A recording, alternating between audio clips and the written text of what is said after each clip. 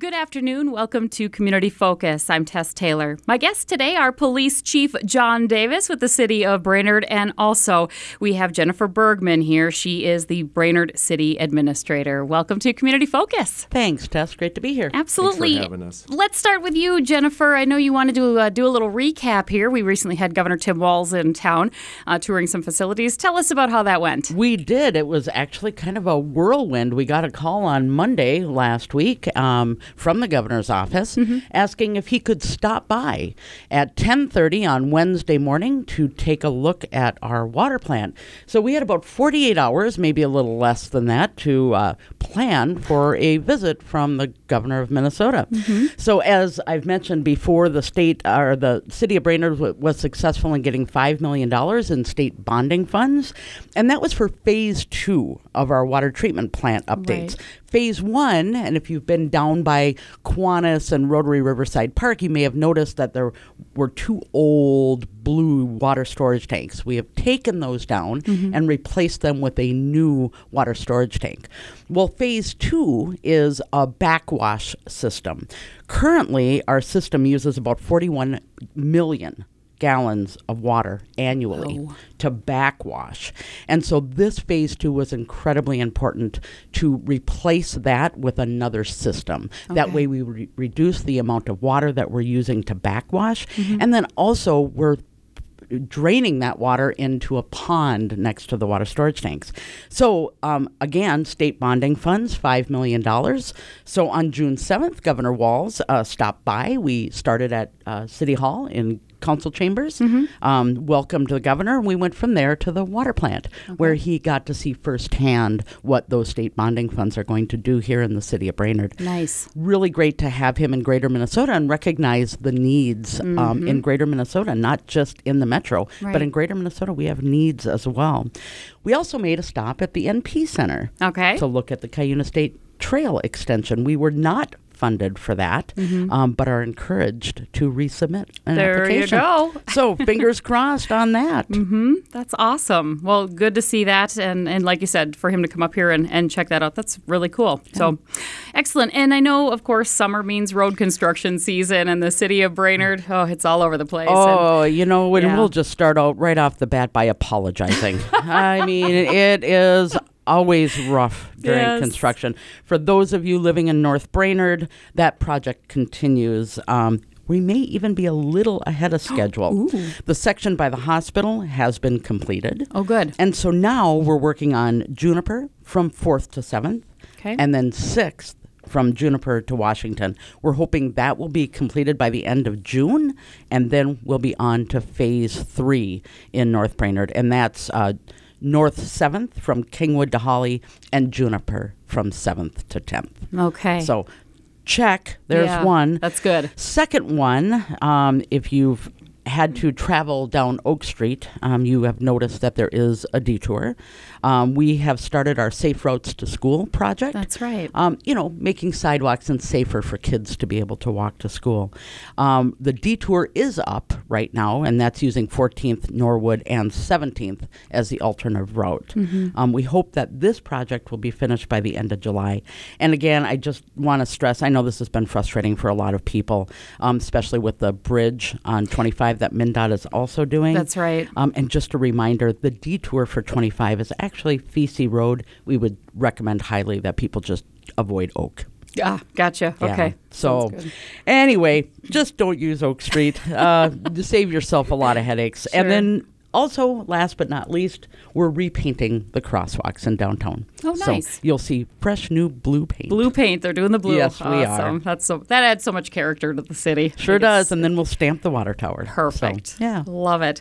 All right. Also in the news lately, alcohol in the parks, no alcohol in the parks. Alcohol in the parks, no alcohol in the parks. What's the status as it sits right now, Jennifer? Yeah, that sounds about right. Right? Yeah, it does, actually. So it ended with alcohol in the parks. Okay, some of the parks, right? That's exactly right. Okay. Some of the parks. At the June 5th City Council meeting, Sure. they did adopt the ordinance to allow alcohol in certain parks within the city. That's for sale or consumption. Just a reminder, only for sale can be done if you have a license, a liquor license that has to be issued via the city through the state. So, Gotcha. not anybody can just set up and sell alcohol. You have to have a liquor license. Okay. just probably the easiest thing to do is where alcohol is not allowed at Right. what parks. So Buster Dog Park, Gustafson, Hitchwain, the Mississippi River Landing at Evergreen, and then Trailside Park, which is actually not even developed. That's Right. over on Beaver Dam and Wise, and then Triangle Park. Those are the parks, and it was important to the council to have some parks that were alcohol free for families. Yep, that's Yeah. great. That's a fair trade right there. So very good. And also, we saw recently here the opening of the Lyman P. White Park, and this is going to be such an asset to the city and, in fact, the area, if you think about it. Oh, and it's beautiful. And if you have not had the opportunity, I would strongly encourage people to just go down there, walk around. There's a beautiful overlook. You can look right out on the Mississippi River. We did kick off our new park with a grand opening and a ribbon cutting on June 3rd. Thought it was a great event. Bruce Archer and those guys were there performing in the amphitheater. Love it. And then again, picnic tables, trails, just absolutely gorgeous park. Go sit. I've driven by there. I've seen people underneath the pavilion sitting there enjoying their lunch. So we really encourage people to get out and use that park. So are there performances there now scheduled already for this summer? And is there a schedule set already that people can check out? You know what? I go to our website Okay. to see what programs will be coming up. And again, if anybody is interested in reserving that, you can reserve that amphitheater. Feel free to give us a call. We'd be happy to listen and see what you would like to do there. Guilty. I haven't been down there to see it yet. Need to get there. Absolutely. You've got some other things to talk about here too today, Jennifer. The name a truck. We're doing that again, huh? We are. So we did retire one of our plow trucks. Cousin Eddie was the name of the plow truck that recently got retired. And so we're once again taking nominations. Okay. So if you have a great idea or a great name for our newest plow truck, you can go to the city's website, the city's Facebook page, submit your nominations. Ultimately, the council will narrow that down, and there will be a voting for that final name. So stay tuned. We're taking nominations for that, I think, until June 20th. So, yeah.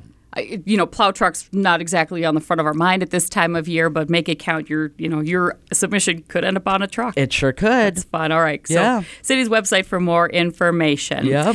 And now, before we formally introduce Chief Davis, let's talk about who has left and who is coming in. So Chief Mike Bestel retired on June 2nd.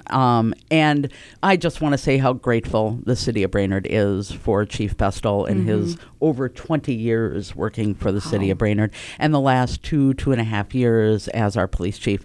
He's made a lasting impact on the city of Brainerd, and we are just so lucky to have had Chief Bestel working on behalf of the city, and really has done amazing things with the police department. And upon his exit, too, did he not receive the Tower Award here in the city? He sure did. That's at the amazing. June 5th City Council meeting, we honored him with the Tower Award. That's And, great. always a nice thing to present to a long-term employee. So, absolutely. Yeah, great. But I'm really excited today to introduce Chief John Davis, who took the reins on June 3rd. And so we are, again, another long-term city employee. Glad to have him step up into the chief's position. Formerly was our deputy chief and sergeant prior to that. Excellent. Well, congratulations. Thank you. Welcome I feel very to honored. Yeah, welcome to the top spot. Love that. And you're already off and running with a number of things too, are you not? Yeah. Exciting things going on, not only within the department, but within our community, and specifically towards mental health and how we're approaching that. And in 2022, we started a collaborative program with Northern Pines Mobile Crisis Outreach and Crow Wing County Community Services, and a co-responder approach to mental health crisis that law enforcement gets called to. Crow Wing County Community Services hired a full-time law enforcement liaison social worker, commonly referred to as an embedded social worker. Yeah. And they are co-responding with officers, getting on the forefront of some of the mental health crisis calls we respond to. For so many years, we've been the first phone call, and appropriately so. Yep. But when we respond, our resources are limited. Sometimes it's later at night where resources are very limited. And also, limitations with our expertise. We have extensive training in dealing with mental health crises, but we are not mental health practitioners. Right. So how this model works now is when we receive a call for assistance for mental health, whether it's a chronic or an acute crisis, we will respond with a mental health practitioner from Northern Pines Mobile Crisis Outreach, and also this embedded social worker. And what that has done is it's put the most appropriate resource instantly available to the family or the individual. Let's be honest, not always is it comforting when someone with a gun and badge shows up. Right. And now they're in their bedroom asking you about personal, private things. So we've seen that we've had the opportunities to respond, assure that everyone within the household is safe, and then take a step back and have the mental health practitioners and the social worker kind of take the lead on that and kind of help diffuse maybe a little bit as needed. Yeah, absolutely. And it's also allowed us to a lot of times just then be able to leave and allow them to stay there and manage it, where before that we would sometimes occupy several hours trying to navigate through this crisis going on. And so it's really been great. Both Northern Pines and Crow Wing County have been wonderful to work with. They always have been strong partners of ours, but they've really stepped it up with the hiring of the first embedded social worker, and the county board recently approved hiring a second one. Great. So Crow Wing County board's been very supportive of this. And then, also Northern Pines just opened up the emergency mental health urgent care. Wonderful resource too. So many things that we've been wishing for so many years is really coming about here, and we're excited. That's good. And I think there have been so many initiatives about bringing mental health and the importance of taking care of mental health and recognizing mental health issues over, it may not be a criminal, it's somebody who's experiencing a crisis. Right. It can be a whole different scenario how it's handled. So it's really neat that they've got that going. Yes. It's amazing. So, well, that's good. Continued success with that. And other things, too, that are going on right now, John. Yeah, so, we sometimes focus on the needs of others and how we can help those in the community. Yes. And for so many years, I think law enforcement profession has not looked at themselves and officers' health like they should. And, there's been an increased recognition that we can best serve others if we're healthy ourselves. Yeah, we moms hear that too sometimes, right? For sure. Yeah. That's cool, though. So we're right now looking at an officer wellness program, and we're working with a local mental health practitioner on implementing a new wellness program. And what that looks like is every officer in our department, once a year, they would go in and speak with a mental health professional. However, that initial visit isn't just a therapy session. It's really looking at every aspect of their life, looking at their physical health, their mental health, nutrition, sleep, work-life balance.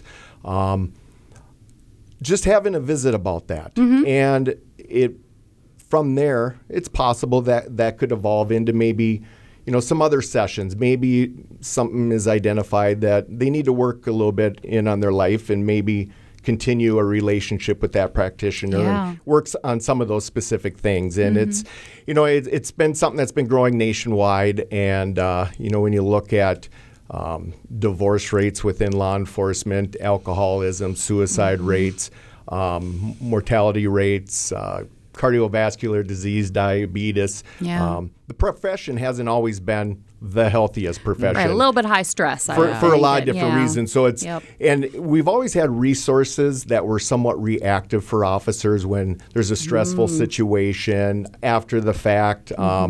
Resources to reach out, but we're looking to get more proactive and get get healthier on the front end versus just maybe dealing with the tragedy after the fact. So. And I don't think a lot of people realize, they're not stepping out of themselves to realize the stuff that many officers go through.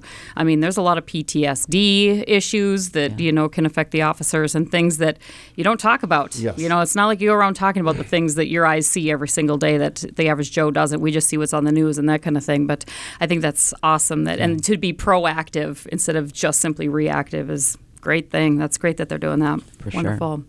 All right. And we were talking too about active threat training available here to Lakes area. Let's talk about that. Yes. So for a while now, we've had a couple instructors, couple officers within our department that are active threats of violence instructors. And when we talk about active threats of violence, it's the unfortunate stories we hear on the news, whether it's within a school or a workplace or a church. So we have a couple officers that are trainers, and we've been doing this for a while, but I just wanted to, remind the community, those in the city of Brainerd, of this training that we offer. It's a couple-hour training. The officer will go out, speak with a business, a church. We're already working with the schools, provide a couple hours of education as far as how those in that workplace, in that church, if unfortunately they're, an act of violence is brought upon them in their building, how to respond, but then also look at their building, look at their facility, and give some suggestions as far as, exits and strategy and safe places to go. And so any business, church, entity really within the city of Brainerd, if that's something that's interesting to them, I ask them to reach out to us, and we would love to come and share some of our expertise with them. That's cool, too. Yeah. Lots of good stuff that's going on. It is. That's wonderful. Good stuff. All right. Well, John, anything else that you wanted to add? No, what's going on, I please? appreciate the opportunity being able to speak here today. Yeah. And, Glad you could make it. We appreciate thank you you. taking the time to be here. And Jennifer, anything else you need to add? What's going on with the city of Brainerd? Oh, I could take up, a couple hours of your time, but we're limited. But thank you, Tess. We always appreciate the opportunity to share what's happening in the city of Brainerd. It's our pleasure. Thank you guys both so Thank you. much. We Thanks. appreciate you. Once again, my guest today with the City of Brainerd, City Administrator Jennifer Bergman and Police Chief John Davis. I'm Tess Taylor. That's today's edition of Community Focus. Don't forget you can listen to Community Focus anytime on our website at 1067wjjy.com. You can also listen through our free downloadable app, which is powered by Cuyuna Regional Medical Center.